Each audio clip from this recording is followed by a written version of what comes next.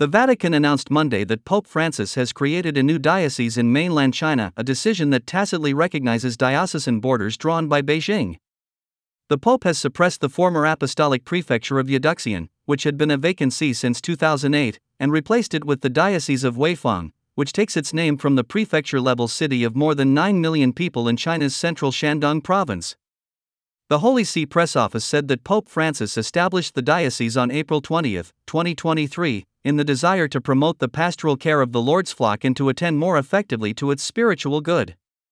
Diocesan borders have been an area of dispute between the Vatican and China in the decades since the Chinese Communist Party came to power and started to redraw diocesan lines. The Catholic Church has 147 ecclesiastical jurisdictions in China with 20 archdioceses, 97 dioceses, 28 apostolic prefectures, and 2 ecclesiastical administrations. However, the Chinese Communist Party government has claimed that only 104 dioceses exist in mainland China and has redrawn borders in a way that combines dioceses.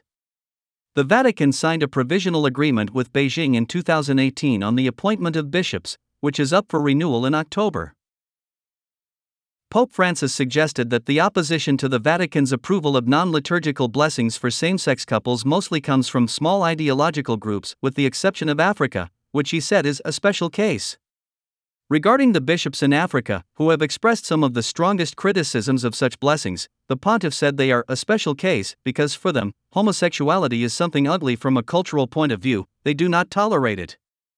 The Dicastery for the Doctrine of the Faith, led by Cardinal Victor Manuel Fernandez, published a declaration on December 18, 2023, titled Fiducia Supplicans, which prompted the backlash.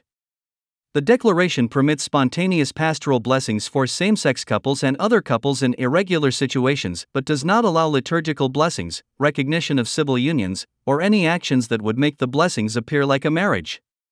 Francis said that he trusts that gradually, everyone will be reassured about the spirit of the declaration, which he said aims to include, not divide.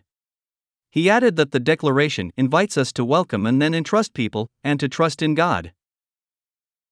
Today, the Church celebrates Saint Hyacintha of Mariscotti. Born of a noble family near Viterbo, Italy, Hyacintha entered a local convent of sisters and lived comfortably until a spiritual director advised her to live more humbly. After hearing this, Hyacintha then disposed of her fine clothes and special foods.